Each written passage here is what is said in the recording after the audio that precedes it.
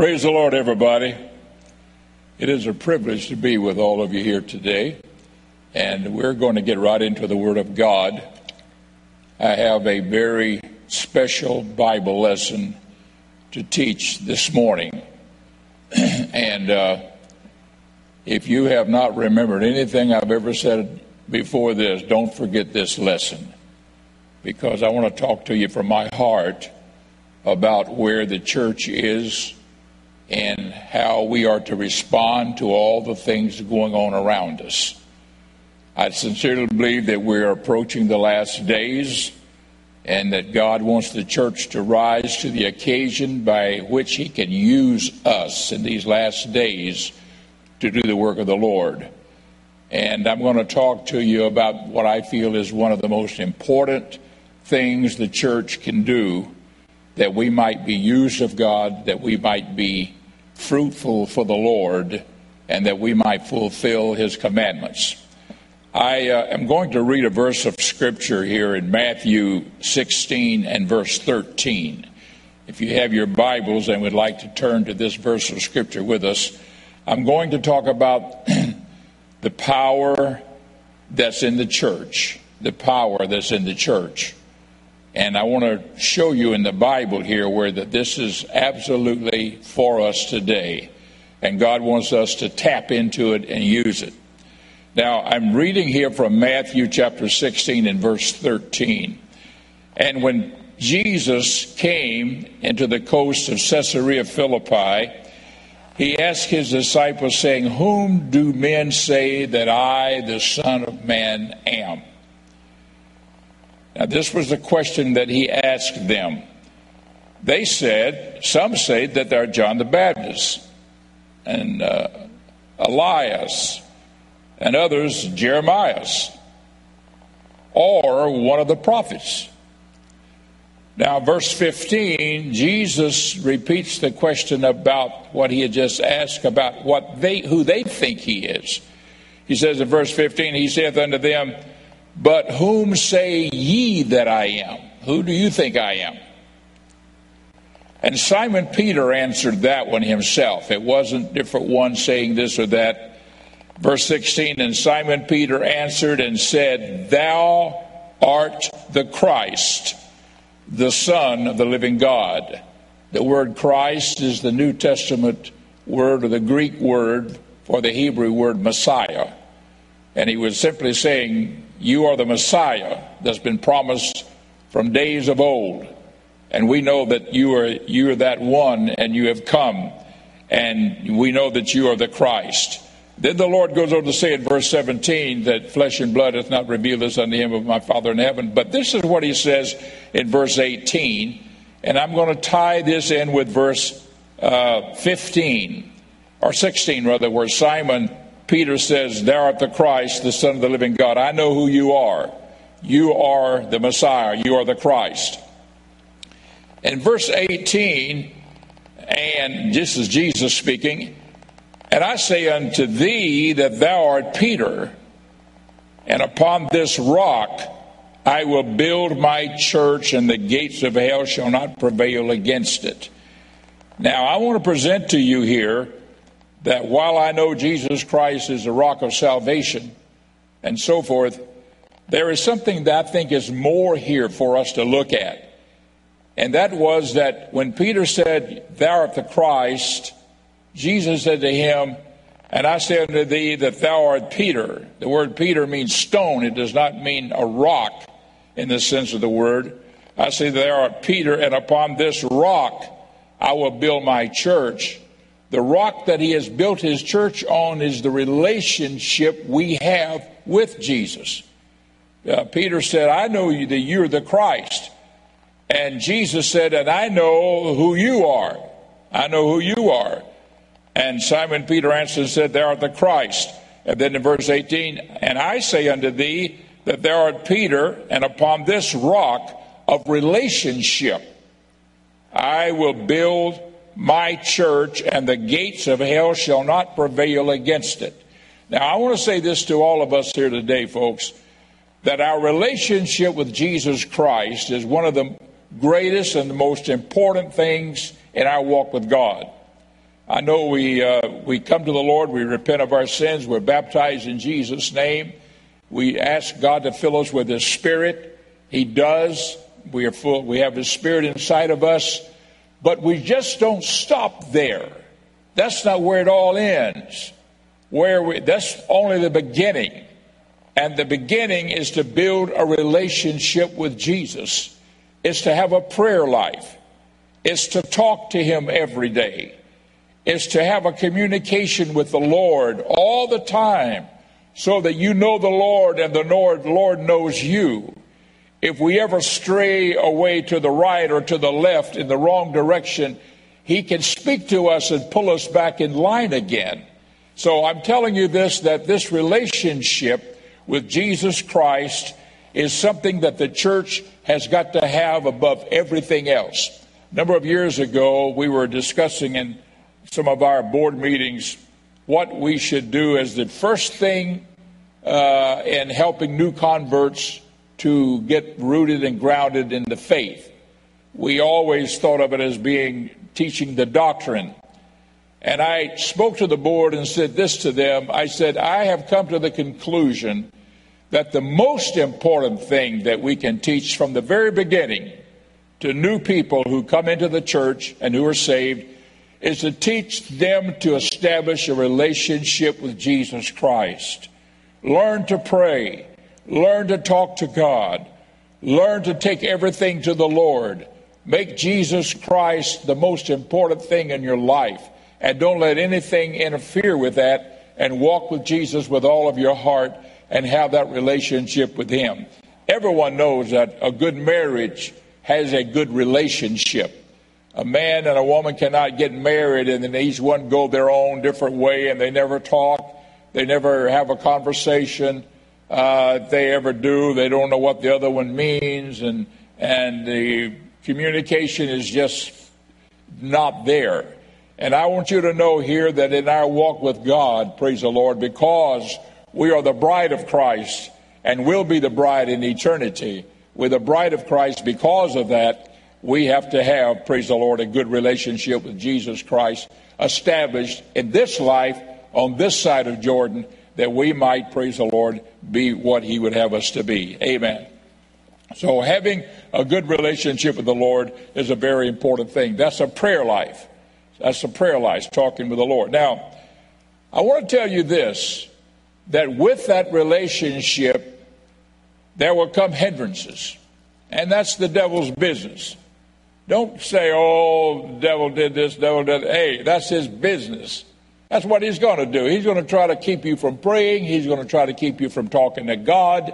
He's going to try to keep you from having any kind of conversation with the Lord. He'll make you so busy in life, load you down with all kinds of duties, responsibilities, burdens, cares of this life, that you simply just don't have time to pray. Now, we really do have time to pray, but he'll make us think we don't. Now, I want to show you a verse of Scripture over here in the book of Exodus. This is very interesting, because when Moses and Aaron, his brother, went to Pharaoh to tell him, the Lord has spoken to us and said, let my people go. And so I'm going to read these verses of Scripture to you. This is in Exodus chapter 5 and verse 1 and 2.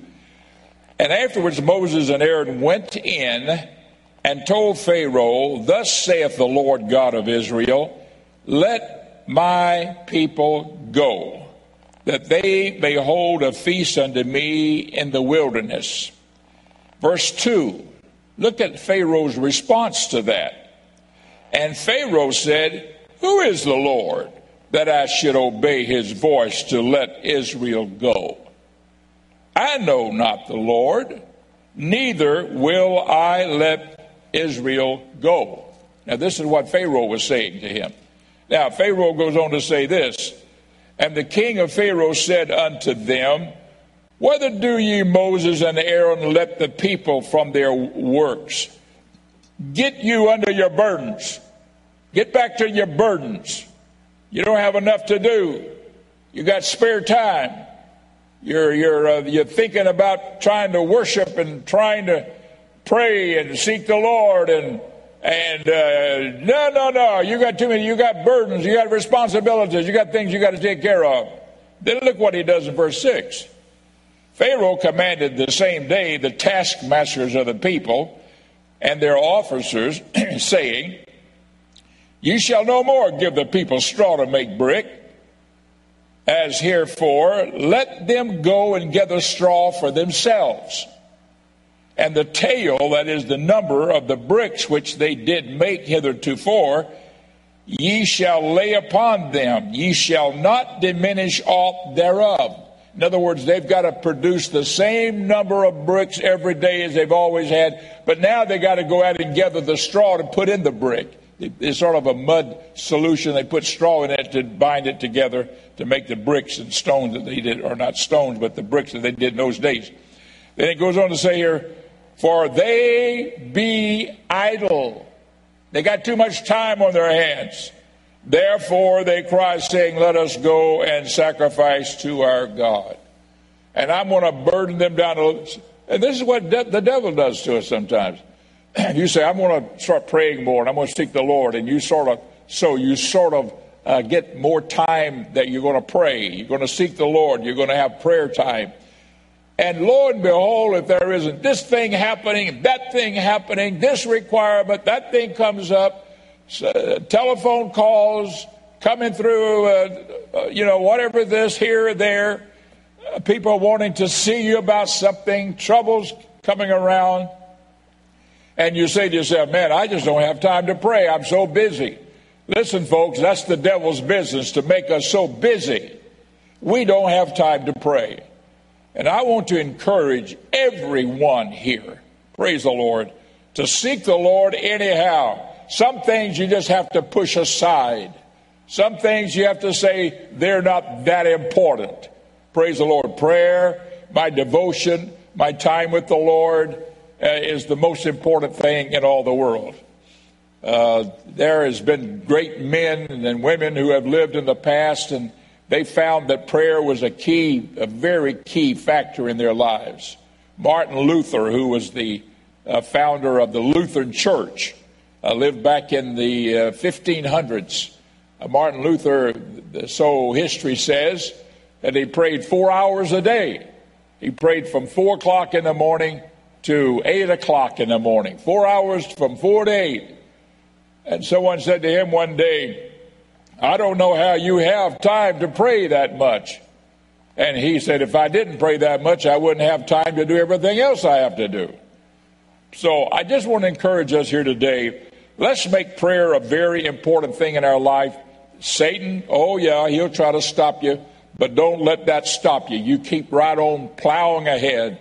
Make a time of devotion, because it is in prayer that God will give us the power that we need to battle the things of these last days. It'll come no other way, folks. There is no magic wand. There is no secret device.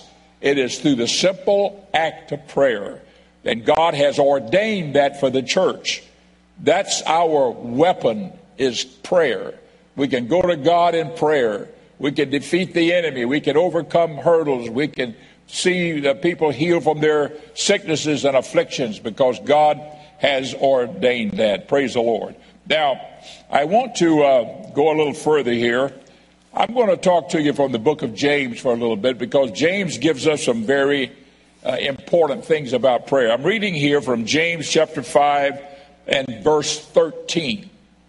James 5:13. "Is any among you afflicted?"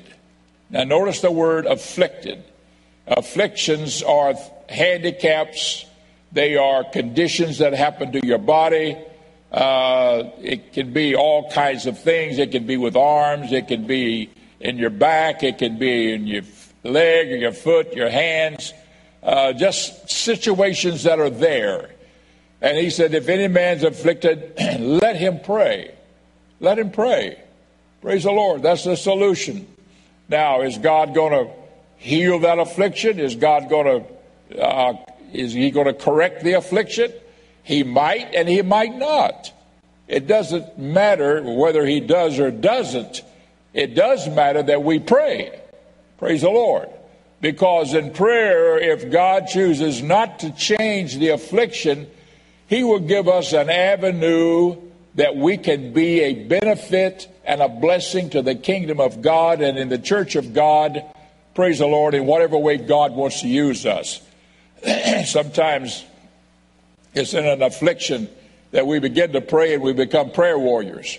And because we are prayer warriors and we become a praying man or a praying woman, God will move and touch and bless and heal and do a lot of things for a lot of other people because we have become a prayer warrior in our afflictions.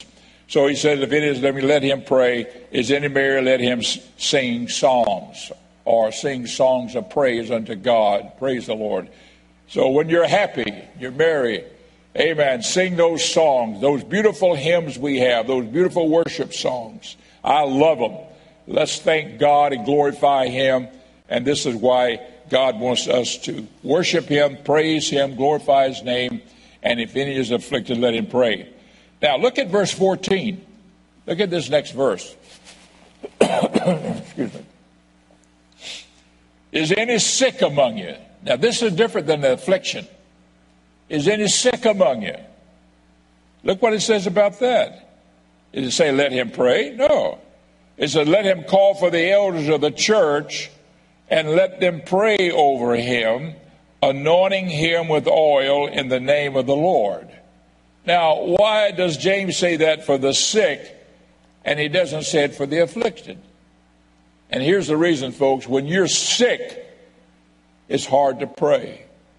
It's hard to pray for yourself. It's hard to think about anything but the sickness that you are confronted with. This is when you need people to pray with you and for you. And I want you to know here today that whenever we are sick, we need somebody praying for us. Don't be ashamed or don't be hesitant to call, to ask, to reach out to others and say, will you please pray with me? Will you please pray for me? Amen. And you get people praying for you because it's difficult many times to pray for yourself when you're sick. You're so sick sometimes you just can't hardly go. I won't even try to describe the kinds of sicknesses that can be upon us. But that's when we need somebody praying for us. And the Bible talks about calling for the elders of the church and letting them pray over us. Praise the Lord. And the Bible says anointing them with oil. Oh, that's interesting, anointing with oil. I've heard some forms of Christianity sort of condemn divine healing. And I've always said, well, it's right here in the Bible. It says, let them call for the elders of the church, anointing them with oil. The prayer of faith shall save the sick. It says it right there. And so I think that God would have us to be mindful of it. Not only is it mentioned here in James, but also over here in Mark. This is where that the disciples went out preaching in the days of Christ when he still was in his earthly ministry. They went out to preach and to minister to the people in the coming of the kingdom of heaven and God upon the earth, and that which was the church coming. Verse 13, and they cast out many devils and anointed with oil many that were sick. So the disciples was doing this and healed them. They anointed them with oil and healed them. So I'm just pointing out to you here that those that are sick, I think God wants us to be very mindful that we can call upon the Lord and he will heal. Now, I want to go a little further with this. Praise the Lord. I want you to look at verse 15 with me. And if there's anything else that that you get out of this lesson, don't forget this one. And he says they anointed with oil in the name of the Lord, always in the name of the Lord, anointed with the oil in the name of the Lord. Verse 15, and the prayer of faith shall save the sick. Praise the Lord, the prayer of faith. Hallelujah.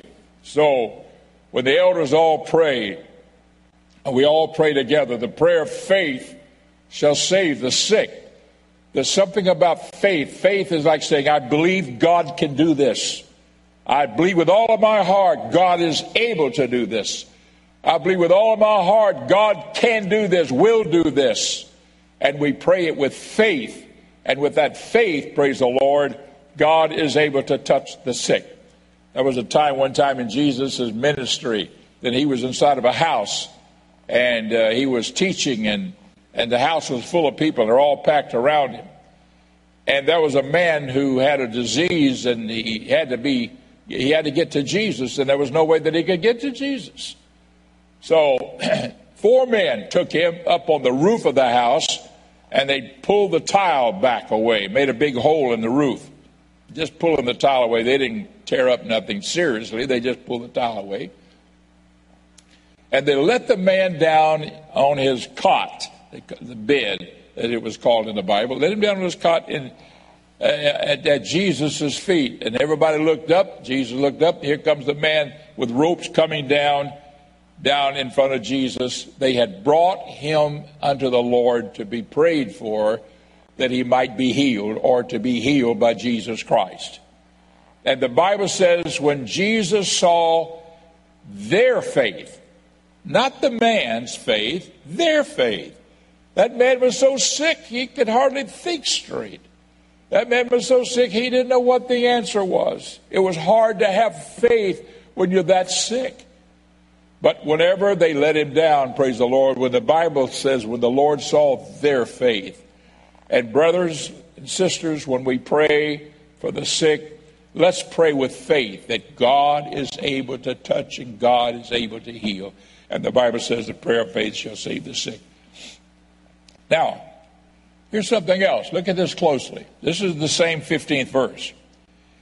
And if he have committed sins, they shall be forgiven him. God will heal the sick and forgive his sins. Forgive his sins.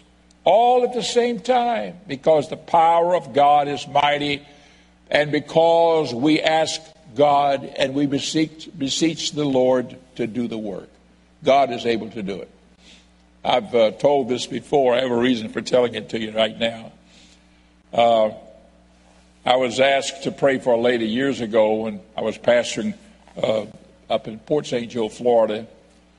A woman's name was Register. She was not in the church. She was a backslider. And she had gotten a brain tumor. And they had sent her to Shane's Hospital to be operated on. It was on the left side of her brain inside.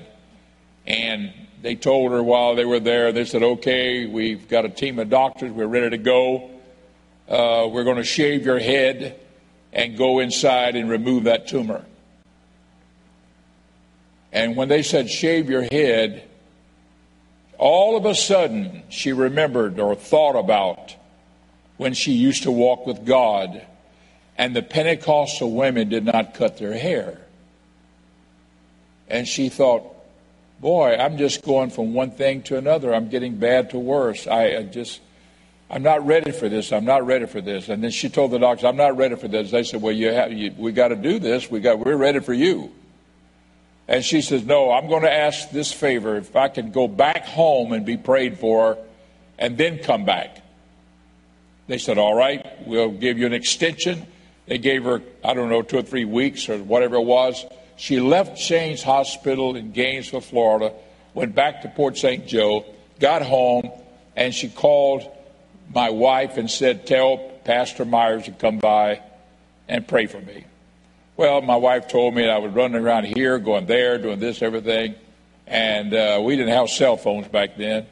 And finally I dropped back by the house in the middle of the day, and my wife says, have you gone by and seen Mrs. Register? She still is calling. She keeps calling, wants you to go by and pray for her. I said, okay, I'll go right now. I'll leave from here and go right over there. I went over there, parked my car, went into the house. She said, sitting in the living room in a wheelchair.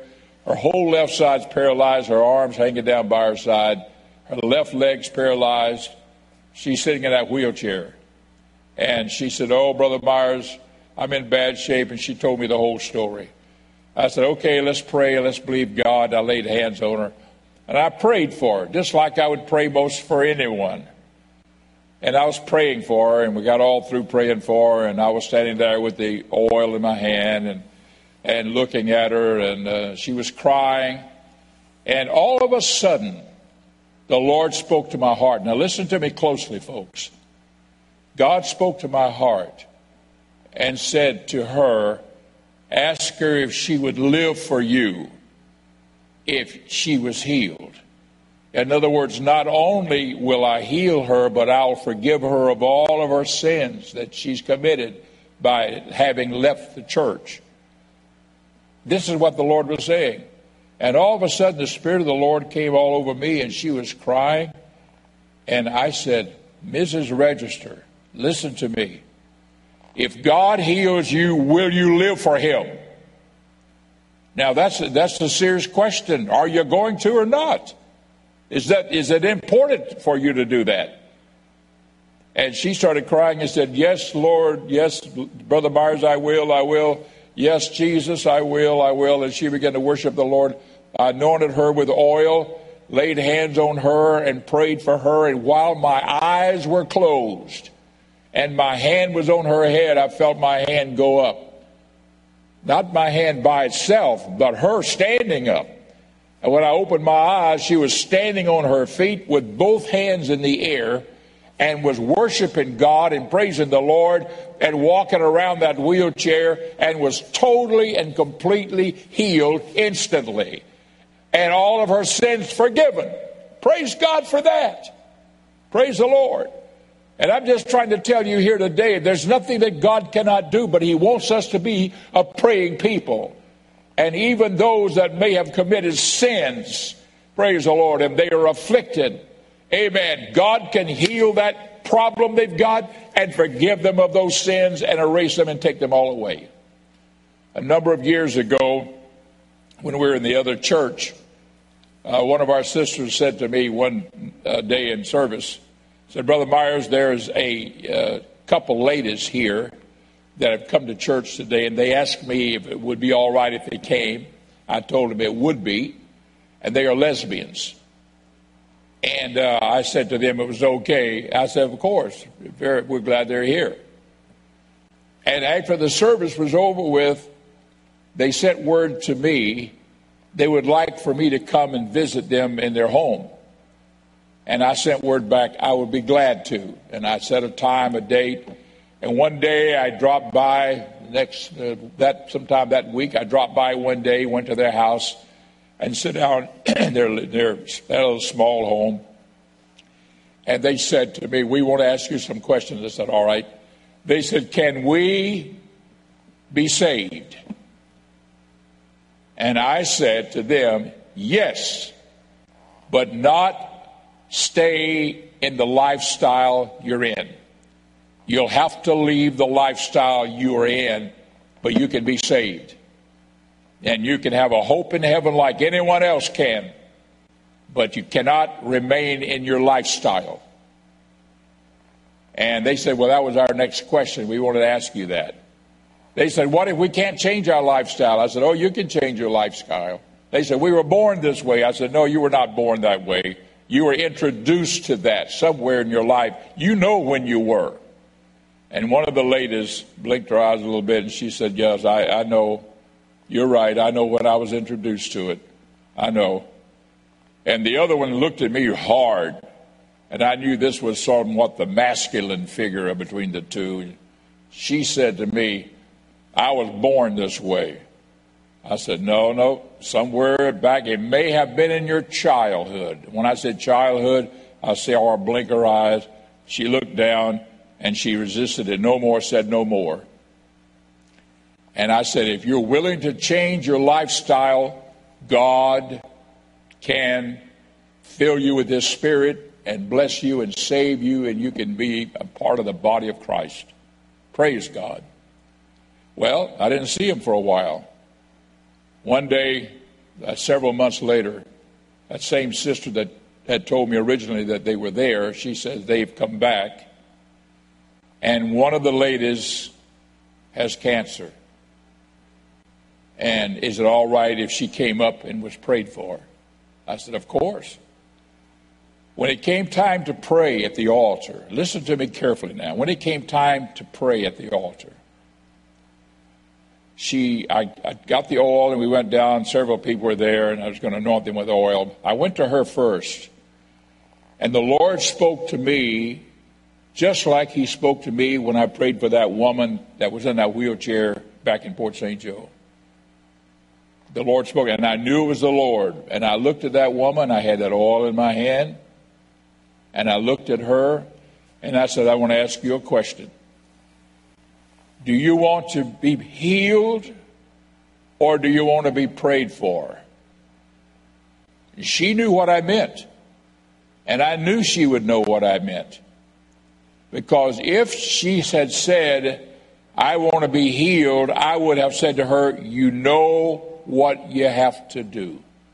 She had cancer. She was dying. She had 6 months to live. She knew what she had to do. And I would say to you, you know what you've got to do. And if you will commit yourself to leave this lifestyle, God will heal you right now.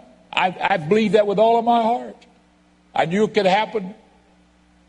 And I looked at her, and her eyes were big, and she looked at me for a long time, and I just waited. And then her eyes dropped a little, and she says, I want to be prayed for. She was saying that I cannot give up the lifestyle. I'm not able to. I won't. I can't even try. I won't even try. Folks, let me say something here today. If we, praise the Lord, will say, God, we want to give up drugs, alcoholism, I don't care what it is. If you want to give it up, God will give you power and strength to do it.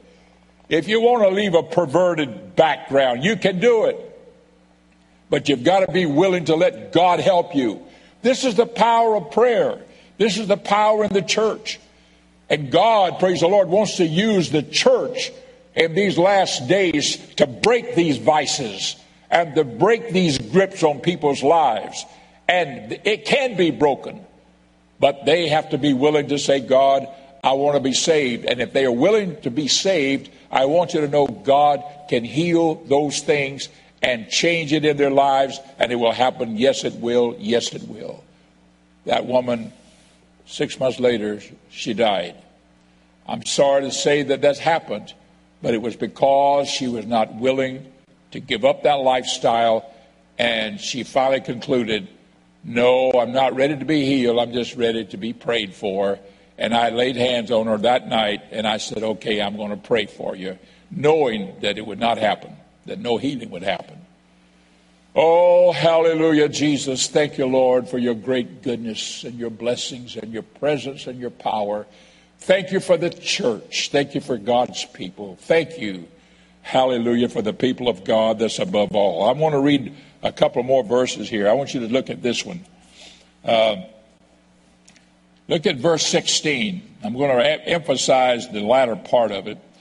Confess your faults one to another and pray one for another that you may be healed. The effectual, fervent prayer of a righteous man availeth much. Look at that. And if you've got your Bible and you've got a pen or something, put a ring around that verse or that part of that verse. Anyhow. The effectual, fervent prayer of a righteous man availeth much. First of all, it's not talking about just a man. It's talking about mankind. We're talking about men and women. The second point here is that it is talking also about a righteous individual, a righteous person. The effectual, fervent prayer of a righteous man or woman. Praise the Lord. We have to be righteous. We've got to live for God. You can't live with 1 foot in the world and 1 foot in God. The church cannot live with the world in our lives. You know, we're in the world, but we can't let the world get at us. A ship is in the ocean, but if the ocean gets in the ship sinks. We're in the world, but the world can't get in the church, we sink. So we have got to be, as the church and as the people of God, God's chosen people, we've got to be, praise the Lord, righteous. We've got to live for God. Amen. Do the things that are right. Love your brothers and sisters in the Lord. Love other people. Don't take vengeance for yourself. Leave all those things in the hands of God. Be kind to people. Keep the commandments. Walk with God. Serve the Lord. Dress right. Look right. Talk right. One fellow said spit white. That's back when they used to chew tobacco. Just do everything the right way. And God will bless and he will honor. And the presence and the power of God will not only be in our services, but it'll be in our lives when we go out there. You don't know who you're going to come in contact with. Somebody that desperately needs God, and God wants to use you and can use you, praise the Lord, to pray for that person and to encourage them and to give them hope where they have no hope. And I say all of those things to all of us here today to say that God, praise the Lord, wants us to be aware that he, praise the Lord, wants us to pray the effectual, fervent prayer of a righteous person. Now, the effectual, fervent prayer of a righteous man availeth much. We have to be fervent in our prayer. We got to be affectional. We've got to really pray. You got to get down to business with God. Amen. And really talk to the Lord. Amen. It doesn't have to be loud and don't have to steam up the room, or something like that in prayer. It may happen that way, but it doesn't have to be that way. But just talk to God and pour out your heart to God and let the Lord know you want to be 100% for him. And I'm telling you today, folks, there's power available to the church. And God wants to use the church in these last days and work the power of God through us to reach this lost and dying world. Because we're coming close to the end time and the Lord wants to give us, praise the Lord, what we need, not only to be saved, but what we need to help others to find God, to come back to God, to help backsliders return to the Lord. God wants to do it, and he's very much wanting to do it. Now, here's some interesting words here that was said in the scripture by James. He said, the effectual fervent prayer of a righteous man availeth much. Then he says Elias, which is Elijah. Elias is the New Testament pronunciation of the word Elijah. Elijah was a man subject to like passion. I'm reading verse 17 here. He was like passions as we are. In other words, he was a man no different than we are. Just like we are, so was Elijah. So that people don't think Elijah was really something special out there with God. Basically, he was just a man that God saved, loved, and he prayed, sought God, and God used him because he was a praying man. Elias was a man subject to passions as we are. And he prayed earnestly. What powerful prayer that is. With all of his heart. He prayed earnestly. Look what he prayed for. That it might not rain. Why did he pray that prayer? Because he wanted Israel to feel some pain so they would get back with God. They were having everything. God was blessing them. God was prospering them. Their crops grew. They had plenty to eat. They had no worries. They were full. And they were living like the devil. And they were not where they should be with God. And Elijah knew that. And he went before God and he said, God, stop the heavens. Don't let it rain. So that there is no crops. There is no abundance of food. And the people will begin to call on you and say, God, send the rain, send the rain, send the rain. We need you, Lord. We need you. Can I just say here today, America is abundantly blessed. But America is in trouble. We're getting in trouble. We're in trouble. We're getting in more trouble. And America, praise the Lord, has led the world in prosperity. And we have seen the blessings upon this nation that no nation ever in the history of the world has ever had. And it's coming down close to an end. And I don't know how much time we have. But we are the church. And instead of sort of reveling in the prosperity and the blessings of our nation, let us reach out and let us try to help everybody we can. and be missionary minded. God bless these people that go on the foreign field and try to help people get saved there. Be mindful of your neighbors, your friends, your loved ones, the people out there that still need to find God. There's a mission field right here, even in our own homeland. The Bible says Elijah prayed earnestly that it not rain. And it rained not on the earth for the space of 3.5 years. The Bible says 3 years, 6 months. That's 3.5 years. It didn't rain because this man asked for it not to, and sure enough, a drought came. And I mean, it was bad, it was bad, it was bad. And Elijah, praise the Lord, was able to confront those false prophets, the prophets of Baal, prophets, of the groves, 850 of them and everything. He called fire down from heaven to an altar. All those things happened. And then look what happened. This is what it says here in this 18th verse. And he prayed again. He prayed again. And the heavens gave rain. And the earth brought forth her fruit. And Elijah prayed again. He went back before the Lord and prayed. If I can just take a moment here and read that verse of Scripture to you. I'm reading over here in 1 Kings, verse 18. Verse 42, chapter 18, verse 42. Ahab went up to eat and to drink, and Elijah went up to the top of Carmel. This is Mount Carmel, and it's a big cliff that overlooks the Mediterranean Sea. This is where the city of Haifa is today. There's a big hotel that sits there today. And he cast himself down upon the earth and put his face between his knees.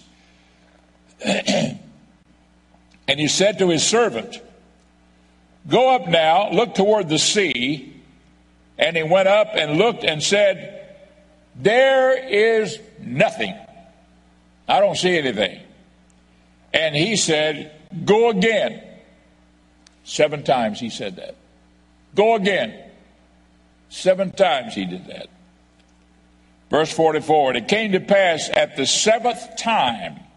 In other words, the servant would come back and say, "I don't see anything." Elijah would pray and pray and pray and pray. And he said, "Go see. Go and look over the sea and see what you can see." I looked over there, I don't see nothing, just a clear sky, no clouds, nothing. Nothing. He got down, he kept praying, but he kept praying. 3rd time, 4th time, 5th time, 6th time, kept praying. Finally, on the 7th time, look at verse 44. And it came to pass at the 7th time that he said, "Behold, there riseth a little cloud." Now, I see something up there out of the sea, like a man's hand. Just a little small. That's all Elijah needed. He knew God was going to answer prayer. And he said, "Go up and say unto Ahab, prepare thy chariot and get thee down, that the rain stop thee not." Because it's going to rain. Verse 45, and it came to pass in the meanwhile that the heavens was black with clouds and wind, and there was a great rain. And Elijah prayed, stopped the heavens, he prayed, and the rains came. Praise the Lord. And he was a man of like passion as we are. Folks, God wants us to be prayer warriors. He wants us to seek him with all of our hearts. He wants us to love him, praise the Lord, walk with him, be faithful unto him. Put the world out of your mind, this carnality of the world. When I say the world, I'm talking about the spirit of the world. I know we're in the world, I know that. But don't let the world get in us. Put the world out of your life and say, "I'm going to walk with God." Israel had to leave Egypt before they could receive the promise. We got to leave this old world and leave all that garbage out there. There's a lot of stuff out there. And God wants the church to be the church in these last days. And we have power with God through prayer. That is our avenue of the greatness, the power, the presence, and the blessings of God upon our life. Hallelujah, hallelujah. God bless you. Praise the Lord. In the name of Jesus we pray. Amen.